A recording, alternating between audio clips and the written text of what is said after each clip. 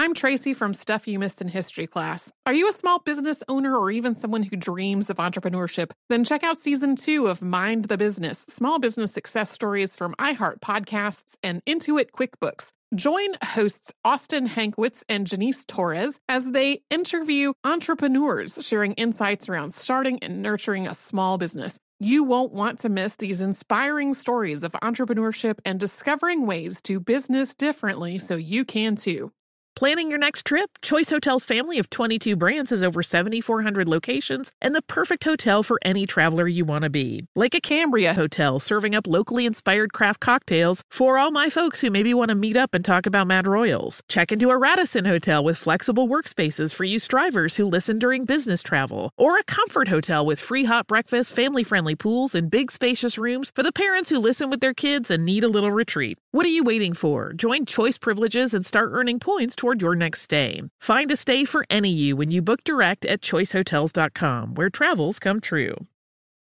What does every grocery store aisle now have in common? Products that come in paper packaging. And not just the obvious ones like cereal boxes and juice cartons. From beauty products to boxed water, there are more opportunities to go papertarian than ever before. So why should you? Because paper comes from a renewable resource and can be recycled up to 7 times. Simply put, it's the smart choice for the environment. And it turns out the easiest choice for you. Learn more at howlifeunfolds.com/papertarian. When you think about the future, what kind of technology do you envision? Whatever the future holds, artificial intelligence will undoubtedly be at the heart of it all. Join Graham Class as he hosts Season 2 of Technically Speaking, an Intel podcast, and hear from the minds transforming healthcare, retail, entertainment, personal computing, and more with the help of AI. Tune in every other Tuesday and explore the latest technology that's changing our world today and creating a more accessible tomorrow. Listen to Technically Speaking, an Intel podcast on the iHeartRadio app, Apple Podcasts, or wherever you get your podcasts.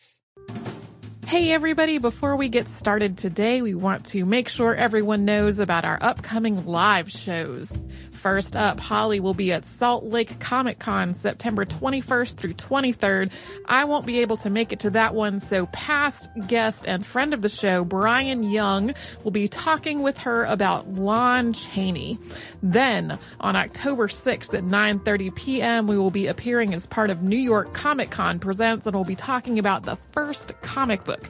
You can find out more information on all of this, ticket links, everything like that, if you go to missedinhistory.com and click the link that says live shows. Welcome to Stuff You Missed in History class from HowStuffWorks.com.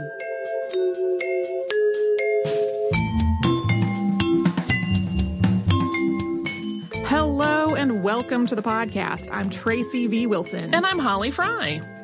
So Holly, you and I have been hosts of the show for a little over 4 years now. Is that all? Coming up on 5, actually. Now that I think about it, some patterns have emerged in the comments that we get when we share stories on particular topics over those coming up on 5 years. Like mentioning Paul Revere prompts comments about Sybil Ludington, who we talked about in 6 More Impossible episodes. Posts about George Gordon Lord Byron usually get replies about his daughter, Ada Lovelace, who has also been the subject of a past episode. Anytime we post anything about the Wright brothers, we get lots of comments about other people who are not the Wright brothers who we should be talking about. Yeah. Various levels from, hey, did you know about, to, you're horrible and you ignored these important people. Right. So one reason for all these Wright brothers comments is that the Wright brothers firsts has a lot of qualifiers on it.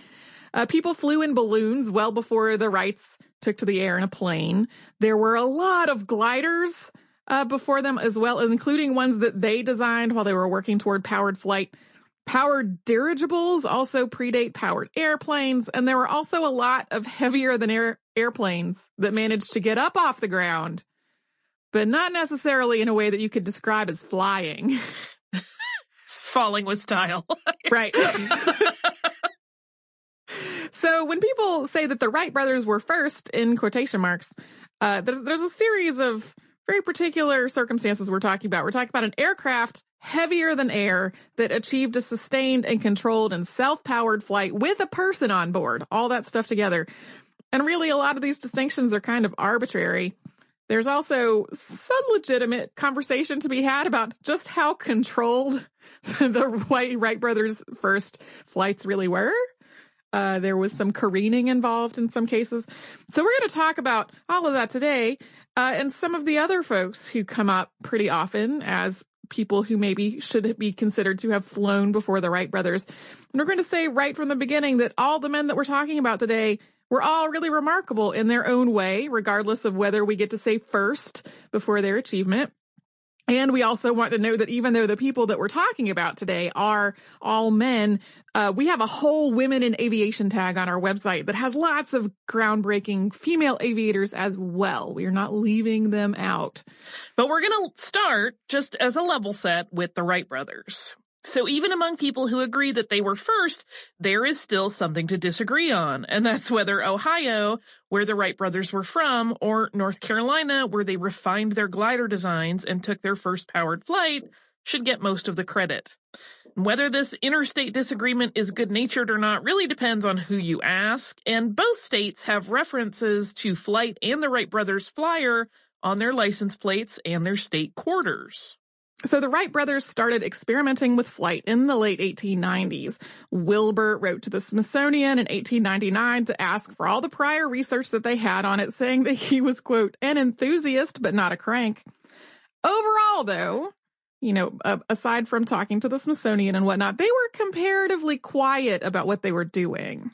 Other innovators, including Samuel Langley of the Smithsonian, were making very public attempts at flight. And it was actually Langley that the Smithsonian first supported as being able to claim first flight status. The Wright brothers, on the other hand, were tinkering, refining, and learning from their mistakes, all without a lot of fanfare. This would become doubly true after their first successful flight, at which point they became very secretive, especially once they were embroiled in a patent war over their flight control system.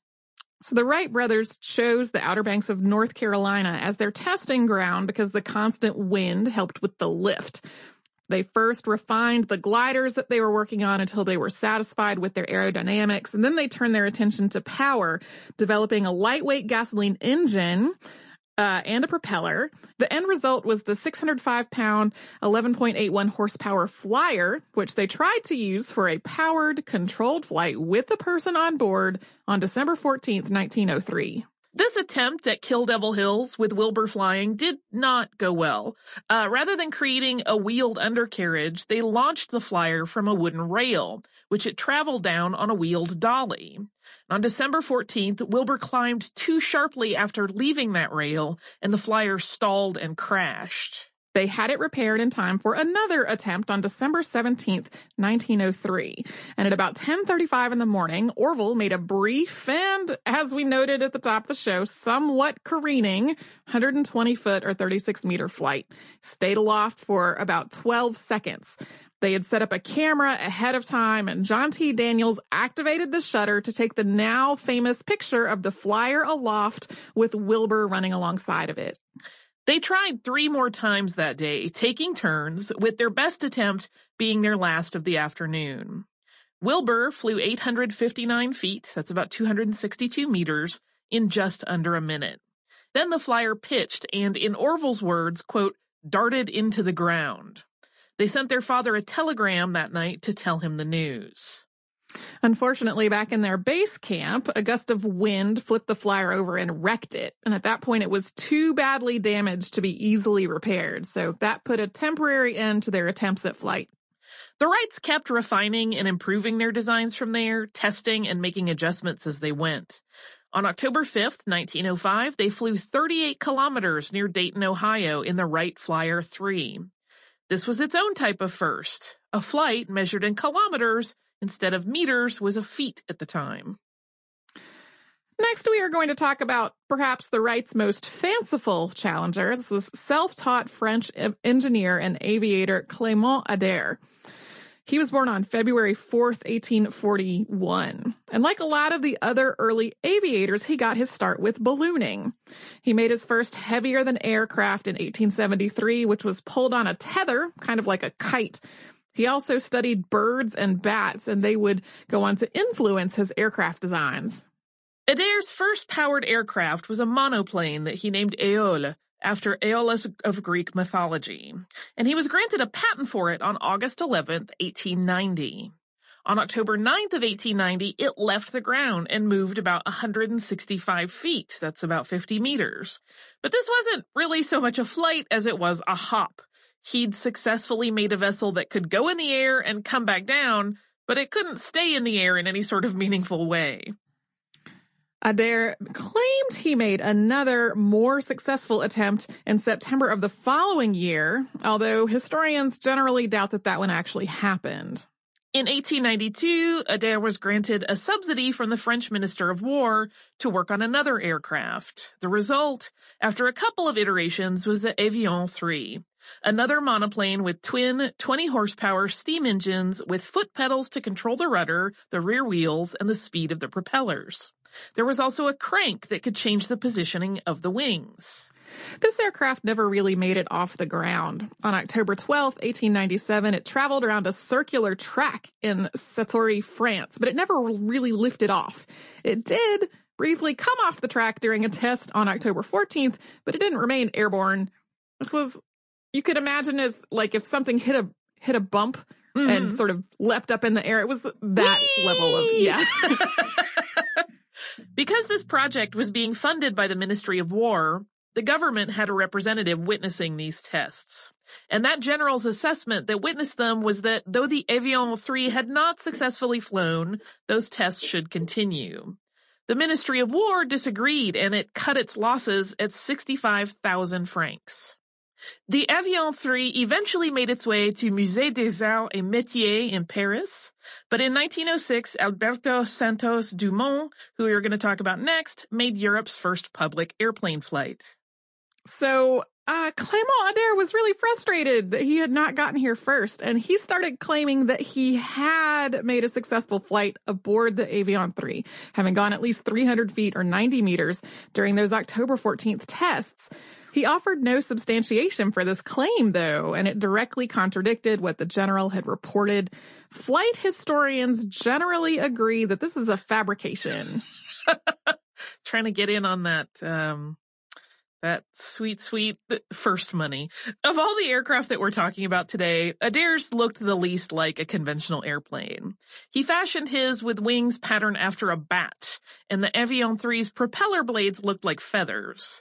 It looks like if a tiny race of forest creatures in a video game tried to make an airplane, which to me sounds delightful, and I wish they all looked that way. It is pretty delightful. There will be a picture of it as part of the art for this on our website. So it doesn't appear that he ever actually made a successful, sustained flight. But he did succeed and innovated in other areas, including in telephone technology. He gave a demonstration of his stereo telephone device at the 1881 Paris Exposition of Electricity, and he earned a patent for it later that same year. Adair died in Toulouse on March 5th, 1926. So next we are going to get to another pretty fascinating character. That is Alberto Santos Dumont. We're going to talk about that after a break. I'm Tracy V. Wilson from Stuff You Missed in History Class. Did you know small businesses make up 99.9% of all businesses in the United States? The world is powered by entrepreneurs, and if you're a small business owner or even someone dreaming of starting your own business, then you'll want to check out Season 2 of Mind the Business, Small Business Success Stories from Ruby Studio, from iHeartMedia, and Intuit QuickBooks. And every episode, hosts Austin Hankwitz and Janice Torres talk to entrepreneurs about how they've grown from the lessons of launching and nurturing a small business and how they have found success being their own boss. From the excitement of first starting out to finding the right tools and resources to process invoices and payments like QuickBooks Money, you won't want to miss these inspiring stories of entrepreneurship and discovering ways to business differently so you can too. And if you're a small business owner or even someone dreaming of starting your own business, then you'll want to check out Season 2 of Mind the Business, Small Business Success Stories from Ruby Studio, from iHeartMedia, and Intuit QuickBooks. Planning your next trip? Choice Hotels has a stay for any traveler you want to be, with 22 brands and over 7,400 locations. Whether you're a business traveler, a family road tripper, someone who wants to seek out history and maybe make your own, or just planning a quick getaway, Choice Hotels has a stay for any you. Like a Cambria Hotel, where you can be a cocktail connoisseur and sip locally inspired craft beverages at downtown locations in the center of it all. This is a fun way to visit cities with a lot of history and a lot of fun in mind. Or a Radisson Hotel, for all our productivity powerhouses out there. With flexible workspaces and on-site restaurants, you'll get the most out of your work trip. You'll get the coffee, the Wi-Fi, and the work done. And we can't forget about Comfort Hotels. Imagine you're a family road tripper, waking up in your big spacious room and then heading down to a free hot breakfast for the entire family, including waffles. So you'll be well fed and ready for the day's adventure, even if that's just relaxing. After that, you're spending all afternoon relaxing by the pool. You deserve it. What are you waiting for? Join Choice Privileges and start earning points toward your next stay. Find a stay for any you. Book directly at choicehotels.com, where travels come true.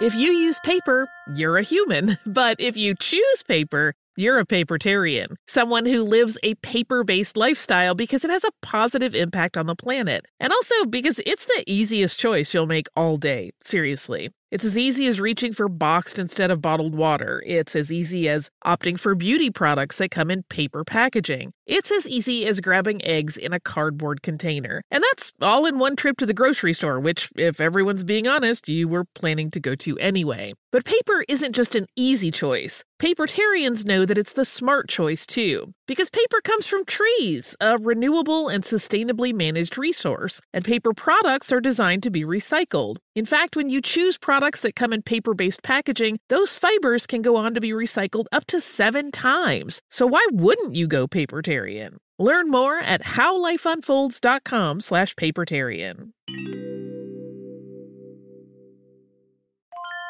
When you think about the future, what kind of technology do you envision? Whatever the future holds, artificial intelligence will undoubtedly be at the heart of it all. Join Graham Class as he hosts Season 2 of Technically Speaking, an Intel podcast from Ruby Studio in partnership with Intel. Explore the future of technology that's rapidly evolving our world today with the help of AI. There is still so much work and research needed to fully understand the power and potential of AI, and Intel is at the forefront of implementing AI in revolutionary technology that's changing the world we live in for the better. In each episode, Graham interviews the minds transforming medicine and healthcare, retail, entertainment, personal computing, and more, while pioneering new uses for AI in these spaces. Tune in every other Tuesday and explore the latest technology that's changing our world today and creating a more accessible tomorrow. Listen to Technically Speaking, an Intel podcast on the iHeartRadio app, Apple Podcasts, or wherever you get your podcasts.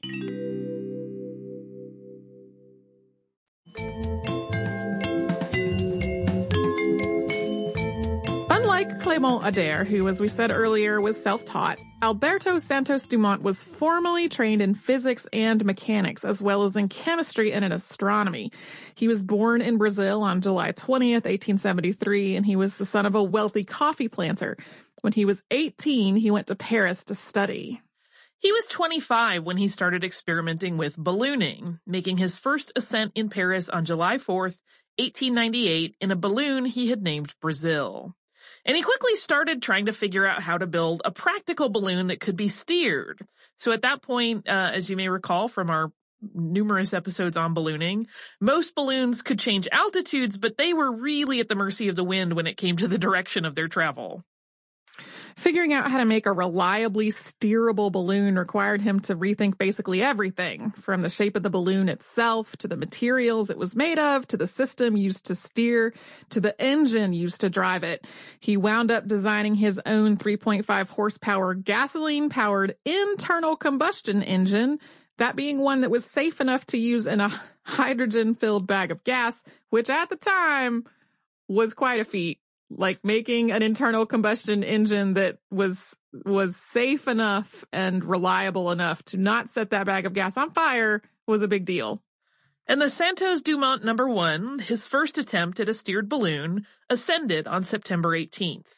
He tinkered with the design, and the Santos Dumont No. 3 ascended on November 13th of 1890. He was able to steer it around the Eiffel Tower several times before landing. On October 19th, 1901, the Santos Dumont No. 6 took off from St. Cloud, circled the Eiffel Tower, and returned in under 30 minutes. This earned the Aero Club of France's Deutsch Prize, which had been announced more than a year before in an effort to inspire aeronautical innovation. This prize, this was an accomplishment for sure. They basically set this prize at 100,000 francs, which they did because they didn't think it was actually possible that anybody would pull it off. So he won that prize and distributed a quarter of it to his crew and then gave the rest of it to the Parisian poor. And at first, they actually tried to deny him the prize because it took 1 minute and 25 seconds to secure the aircraft at the finish line, putting the trek just over that 30-minute mark. He offered to do the whole thing over again, and the judging committee ultimately reversed their decision. So this was the first really effective demonstration of a practical airship. Previous attempts at airships had been a lot more limited than this design, but after this success, Santos Dumont decided that dirigibles were way too influenced by weather conditions to ever become a truly workable method of transportation. So he turned his attention to heavier than air planes. So back in Brazil, he designed the 14 bis, or if you're looking at it, it's 14-BIS. And it's a boxy-looking biplane with a 24-horsepower motor. It looked boxy because it was designed from box kites. And unlike the Wright brothers, who used a wooden launching rail to become airborne, he wanted to make an aircraft that could take off under its own means. His first attempt to do so in July of 1906 failed. Another attempt on September 7th barely left the ground, and then a few days later he made it a meter off the ground. And every time he would sort of address the problems that came up, whatever he discovered that seemed like it was preventing him from reaching a successful flight, he would refine the design and then he would try again. On October 23rd, 1906, the 14 bis took off, traveled about 60 meters at about 3 feet in the air, and then landed. A flight on November 12th, 1906, flew 220 meters. Both of these were, obviously, after the December 17th, 1903 Wright brothers flight, and he was, in fact, inspired by that success. The reason that people point to Alberto Santos Dumont over the Wright brothers is that this whole distinction of the wheeled undercarriage on the 14 bis versus the wooden launching rail that the Wright flyer was using. The argument is that the Wright's flyer doesn't count because the plane relied on separate pieces to take off rather than an integrated set of wheels that were actually part of the aircraft. There are also some very passionate Santos Dumont supporters who argue that the Wrights didn't fly in 1903 at all, suggesting that all their secrecy was really a cover-up and that their continued use of a launching rail was evidence that they had never really perfected their earlier designs. So I don't know if I would go so far as to say that's accurate, but in terms of this was a self-contained aircraft that took off under its own power rather than using a launching rail, my opinion is that actually has some merit. Yeah. Santos Dumont didn't stop with the 14 bis. He went on to design the Demoiselle, or Dragonfly, a practical light aircraft, and he published the plans for anyone to use to build their own. But in 1910, he was seriously hurt in a plane crash, and that led to him having a number of ongoing physical issues, and it kept him from ever flying again. He had also genuinely, passionately loved flight, and he was terribly dismayed at the growing use of aircraft in warfare, and he was especially upset by it because he felt like he was personally responsible. There had been so many developments in aviation that were either his or that built off of work that he had done. And in addition to the lingering effects of the 1910 crash, he also became seriously ill. He died by suicide on July 23rd, 1932. In addition to the aviation awards he earned during his lifetime, he was a charismatic showman who became something of a celebrity. Contemporary accounts also describe him as flamboyant and somewhat feminine, and there's been some speculation about what his sexual orientation might have been. Today, he is still a highly revered figure in Brazil, known as the father of the Brazilian Air Force. Multiple roads and schools, as well as the town he was born in, have been named after him. Now we will move on to Richard Pierce, who for our first year or so on the show was the person most often mentioned when we brought up the Wright brothers. He was a New Zealand aviation pioneer born on December 3rd, 1877. He was a mostly self-taught inventor and farmer, and he was granted his first patent in 1902 for a new style of bicycle that used pedals that you pushed up and down rather than in a circle. He invented a lot of other devices too, including a potato planter and a needle threader. I'm thinking about what it would be like to ride a bike where you had to push the pedals up and down. It's kind of like a Stairmaster bike. That seems sort of mean, but probably not. He was also working on ideas for powered flight. His first airplane design was a low-profile monoplane made of bamboo, wire, canvas, and steel tubing. On his first attempt to fly it, he took off from the road adjacent to his farm on the South Island. He flew 50 yards or so, and then he crashed into a gorse fence. So there were some witnesses to this flight. It definitely happened, but the details aren't recorded in any kind of official account. So there has been a whole lot of debate about exactly when this flight happened. Pierce was a bit of a loner. He never married. There weren't really people that he talked to day to day about his work. And he also didn't keep a lot of written records or notes. In most cases, when it comes to things that he worked on, patent applications are the only remaining documentation of what he was doing. And this is also why we have way less to share about his process than most of the other aviators we're talking about today. Much later, in 1915 and 1918, he wrote 2 different letters in which he remembered the flying having happened in February or March of 1904. Researchers reconstructed various bits of eyewitness testimony to arrive at a date of March 31st, 1903, although some have also argued that it was actually in 1902. And this is why, for the first year or so after we joined the show, he was the person so often cited as a counter-argument to the Wright brothers. However, in 2014, while doing research for a book on Pierce, aviation historian Errol Martin found an old article published in the Timaru Post on November 17th of 1909. And in this article, Pierce himself contradicts the idea that he was flying anywhere close to the time that the Wright brothers did. As he said to the reporter, quote, "I did not attempt anything practical with the idea until in 1904, the St. Louis Exposition authorities offered a prize of $20,000 to the man who invented and flew a flying machine over a specified course. I did not, as you know, succeed in winning the prize. Neither did anybody." He went on to describe some tests of the machine that he was currently working on, a comparatively lightweight craft powered by a 25-horsepower engine that he had designed himself, along with the rest of the plane's components. Even the tests that he described to this reporter were more like hops than true sustained flight. And Errol Martin suspected that the reason that the 1902 or 1903 date persisted for as long as it did was because people were looking for substantiation that that flight occurred somewhere around that time, not 6 or 7 years later.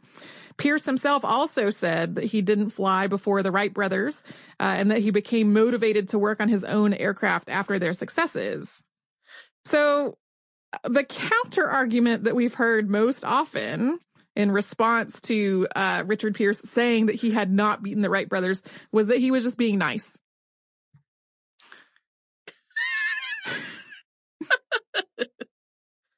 He may have been lovely. He may have just been being nice, but that's not a very substantive counter argument. Right. And Pierce died in Christchurch on July 29th, 1953. Most of the other men we've talked about today wound up influencing the greater field of aviation in some way, regardless of whether their attempts at controlled powered flight were really all that successful. And this was less true for Richard Pearse, but it was only because being in New Zealand put him really far away from where most of that work was happening. His plane, though, was pretty sophisticated for the time. It had wing flaps, a rear elevator, and a wheeled steerable undercarriage, and a propeller with variable pitch blades. Because he was so physically removed from most of the other people physically doing this work, though, not a lot of people who were trying to come up with workable aircraft actually saw it or got to learn from it.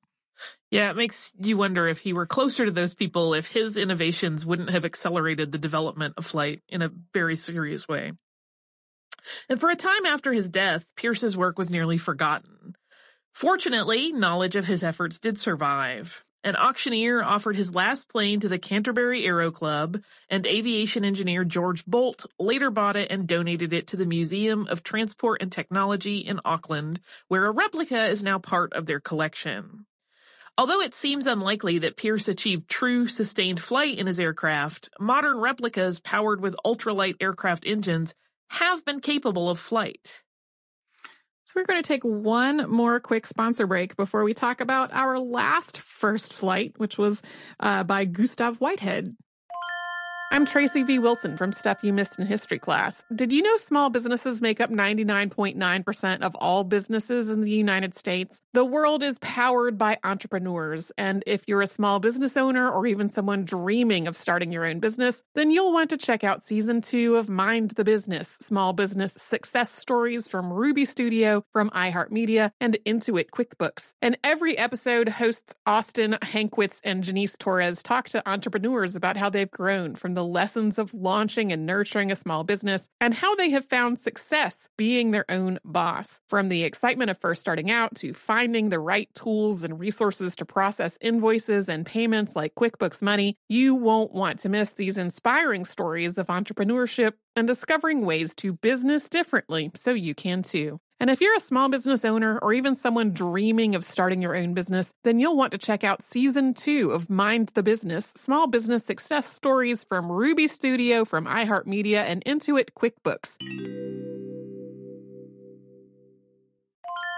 Planning your next trip? Choice Hotels has a stay for any traveler you want to be, with 22 brands and over 7,400 locations. Whether you're a business traveler, a family road tripper, someone who wants to seek out history and maybe make your own, or just planning a quick getaway, Choice Hotels has a stay for any you. Like a Cambria Hotel, where you can be a cocktail connoisseur and sip locally inspired craft beverages at downtown locations in the center of it all. This is a fun way to visit cities with a lot of history and a lot of fun in mind. Or a Radisson Hotel for all our productivity powerhouses out there. With flexible workspaces and on-site restaurants, you'll get the most out of your work trip. You'll get the coffee, the Wi-Fi, and the work done. And we can't forget about Comfort Hotels. Imagine you're a family road tripper, waking up in your big spacious room and then heading down to a free hot breakfast for the entire family, including waffles. So you'll be well fed and ready for the day's adventure, even if that's just relaxing. After that, you're spending all afternoon relaxing by the pool. You deserve it. What are you waiting for? Join Choice Privileges and start earning points toward your next stay. Find a stay for any you. Book directly at choicehotels.com, where travels come true.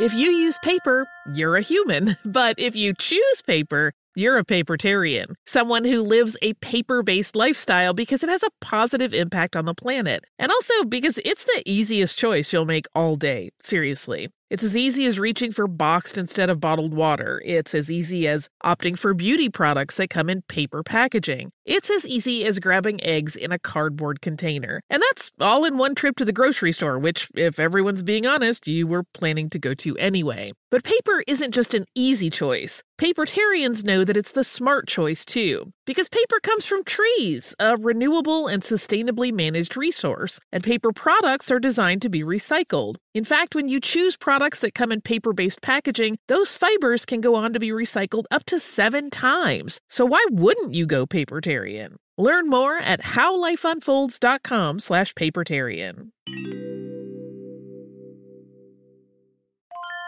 When you think about the future, what kind of technology do you envision? Whatever the future holds, artificial intelligence will undoubtedly be at the heart of it all. Join Graham Class as he hosts Season 2 of Technically Speaking, an Intel podcast from Ruby Studio in partnership with Intel. Explore the future of technology that's rapidly evolving our world today with the help of AI. There is still so much work and research needed to fully understand the power and potential of AI, and Intel is at the forefront of implementing AI in revolutionary technology that's changing the world we live in for the better. In each episode, Graham interviews the minds transforming medicine and healthcare, retail, entertainment, personal computing, and more, while pioneering new uses for AI in these spaces. Tune in every other Tuesday and explore the latest technology that's changing our world today and creating a more accessible tomorrow. Listen to Technically Speaking, an Intel podcast on the iHeartRadio app, Apple Podcasts, or wherever you get your podcasts.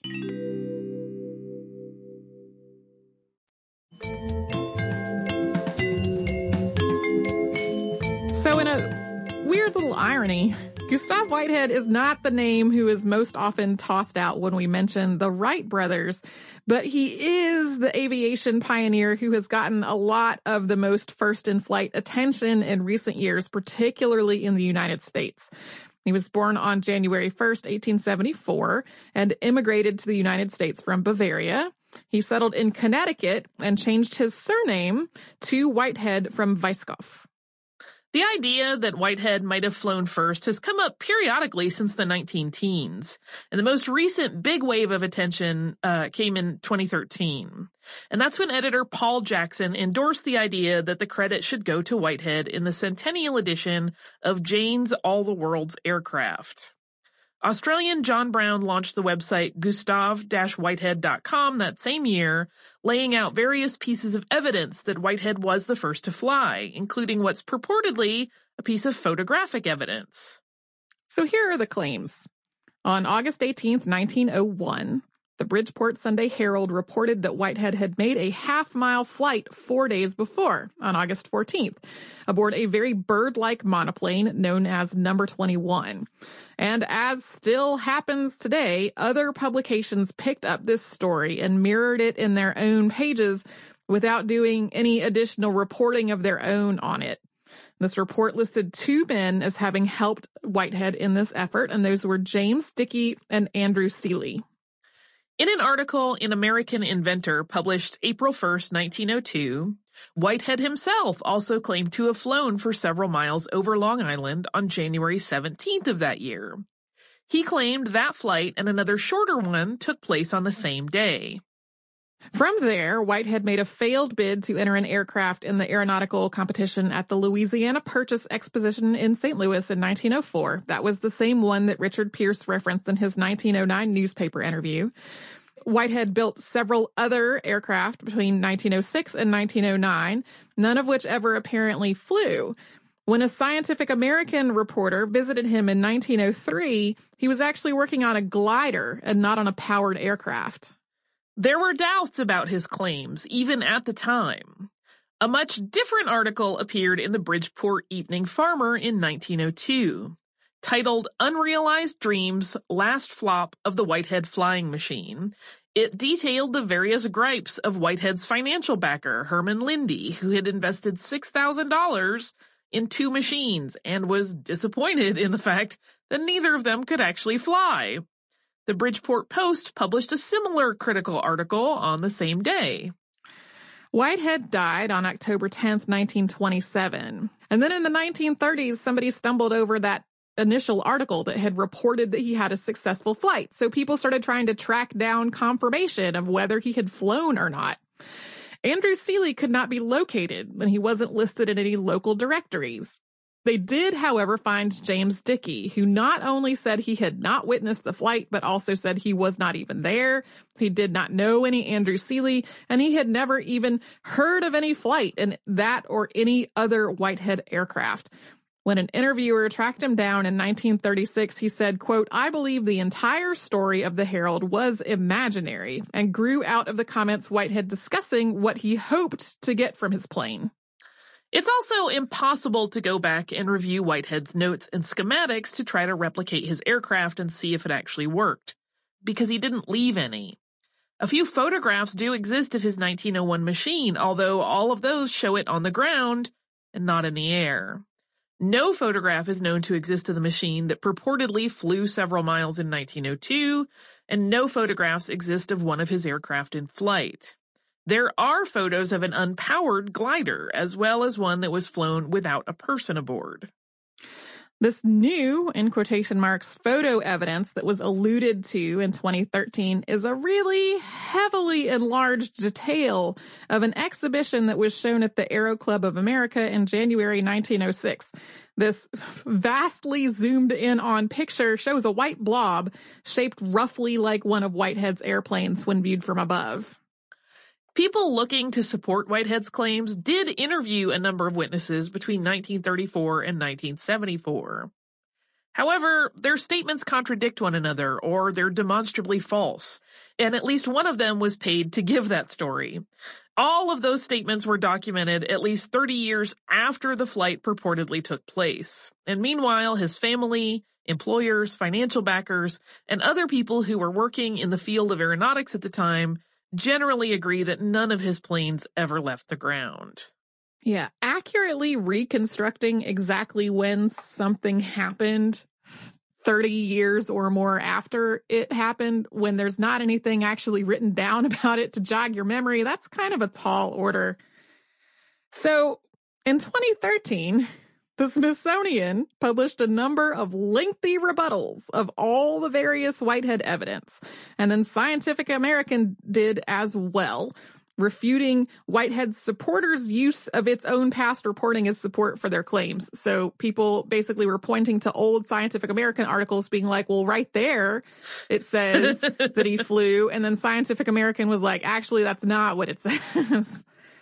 Supporters often claim that the only reason that the Smithsonian won't seriously consider the possibility of Whitehead beating the Wright brothers to powered flight is that the contract they signed for the flyer specifies that they won't display a challenge to the Wright brothers' claim to be first. But as quoted in The Economist, aeronautics curator Tom Crouch said, quote, "Should persuasive evidence for a prior flight be presented, my colleagues and I would have the courage and honesty to admit the new evidence and risk the loss of the Wright flyer." This whole disagreement did basically lead Ohio and North Carolina to put aside their differences and basically both say not Connecticut, though. Yeah, one of the things that gets pointed to a lot in this whole thing is like, look at how many other articles say this happened. They can't all be wrong, but like they're all articles that are spawned from one account. Yeah, they're all reporting one article, which continues to be an issue in media today. When one thing will come out and a bunch of other people will re-report that one thing without doing any additional reporting on their own. And then like there's a story that's false and everyone believes it. Do you have some listener mail? Kind of. I more have an update. Okay. An update on our episode about the H.L. Hunley, which literally just came out. Yeah. Because the day after it came out, people started letting us know that the Friends of the Hunley had issued a press release related to the research that we talked about in it. This is an issue where less than 24 hours after our episode came out, new information came out about it, which doesn't really happen all that often. No. On a history podcast. Sometimes we'll get like a month or two later, but that day after thing was just uncanny. Yeah, and it was vexatious not only for that reason, because basically what the press release from the Friends of the Hunley does is that it states that Dr. Rachel Lance's research is incorrect. They said that they considered and rejected a blast wave as the cause of death for the crew quite a while ago, and say that Dr. Lance did not have access to all of their data to frame her own work when she was doing that research. But so all of this is kind of frustrating because it doesn't actually give any detail about why they had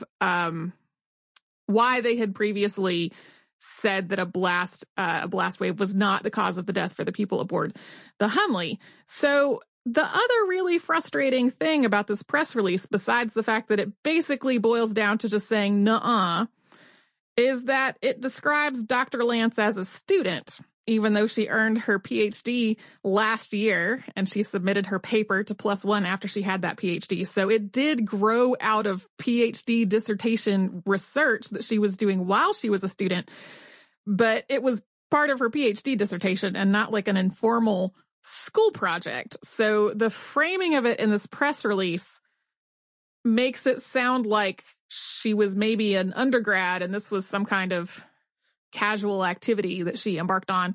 And it's clear from a lot of the comments on the Facebook post where the Friends of the Hunley shared this press release initially that a lot of people definitely read it that way.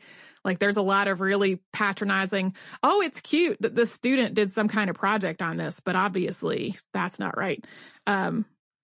They also originally called it fake news, which in addition to being incorrect is a really politically loaded term at this point. So I wanted to, number one, say, okay, that development happened less than a day after our episode came out. But it's really important to note that having your work scrutinized and assessed by other people is an important part of science. People make errors and peer review is not foolproof. So retesting a hypothesis to confirm whether it's correct, like that's a critical part of the scientific method. But that's also not really what was happening with this press release. The press release, the most of the detail was just no, it wasn't, and not actual discussion of her methods or conclusions or anything like that. So at this point, on the one hand, we have a paper that was submitted to a journal that shows all of her work and acknowledges its own limitations. And then on the other hand, we have a press release saying basically that's not right without giving any detail about why that's not right. So just going to say, if folks want to, refute these findings or do additional research, great. That is part of science and discovering things. But it was highly frustrating to have this press release basically offer no detail and then also frame the whole thing in a pretty patronizing and dismissive way. It reads really dismissively, and it mischaracterizes her work, which is, that's one of those things that just gets my hackles up. Like it's fine to contradict people, but you can't mischaracterize them in a way that favors you, even though you have no evidence, right? Just by trying to undermine their credibility. Well, and they may have evidence. They just didn't share what that evidence was. Yeah. There's a link to the most recent research that's been done by, I think it was the Navy, using data from the Friends of the Hunley and their whole project. But that report came out before this paper did. So it is also not a refutation of what's in the paper, because it's not like it came out before the paper. Right. It doesn't say, here is why this paper is incorrect or whatever. So anyway, that was irksome. But, when something happens less than 24 hours after your show that came out about it, sometimes you got to do a little update after a surprisingly short period of time. Also, apparently at some point in that episode, we said something like 1926 when we really meant 1826. Sometimes we misspeak. Numbers are tricky for me. That is what I am most likely to ever just blurt out the wrong thing, is a year or a date. Yeah. Well, as you and I were recording the episode today that we recorded, one time I said November when the piece of paper clearly said October. So we have all been there. Yeah, we misspeak sometimes. If you would like to write to us about this or any other podcast, we're at historypodcast@howstuffworks.com. We're also on Facebook at facebook.com/missedinhistory and on Twitter at missedinhistory. Our Tumblr is missedinhistory.tumblr.com, and our Pinterest and our Instagram are both also at missedinhistory. You can come to our website, which is missedinhistory.com, where you will find show notes of all of the episodes that Holly and I have ever worked on together. Those are now, for our newest episodes, they're part of the actual episode player page. So all that stuff is all there together. And on the episode player page for this episode, you will also see photos of most of the aircraft we have talked about there in the cover art for that particular episode. So you can do all that and a whole lot more at missedinhistory.com. For more on this and thousands of other topics, visit howstuffworks.com.